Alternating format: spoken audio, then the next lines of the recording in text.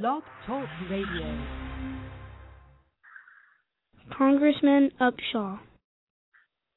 Here, there was a great man right here, sitting here, wore crutches for a long time. The Congressman of the United States Congress, sitting here, Mr. Upshaw, has sat here with a cripple for many, many years, 66 years, injured. And here he is tonight without his crutches, without his chair, without anything, walking just as normally. The Holy Spirit is true. God bless. That's him with his hands up. With some of you had never seen him. That's him here.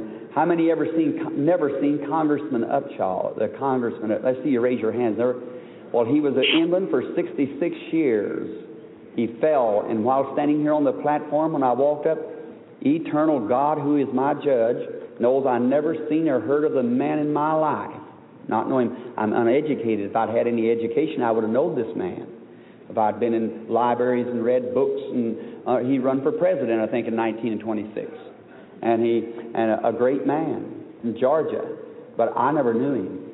And one night I walked into the platform here. Mr. Baxter just left the platform. I looked hanging right out here, and I seen the White House, seen all about it. Began to speak, and I couldn't tell. And I told Mr. Baxter. In a few moments it fell, and I seen where the man was sitting. I seen it was him. Seen him get hurt when he was just a little boy. And he had been a cripple for all. And I started to leave, and the Spirit of God began to fall, and a woman had raised out of a wheelchair, and some more things had taken place where the Holy Spirit revealing to them.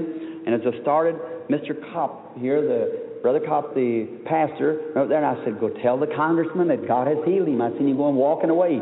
Here, would you stand up, Congressman, just so the people could see it? Here he is, the Congressman of the United States of America that was a cripple for 66 years. Let us say, bless the Lord. God bless you, my brother.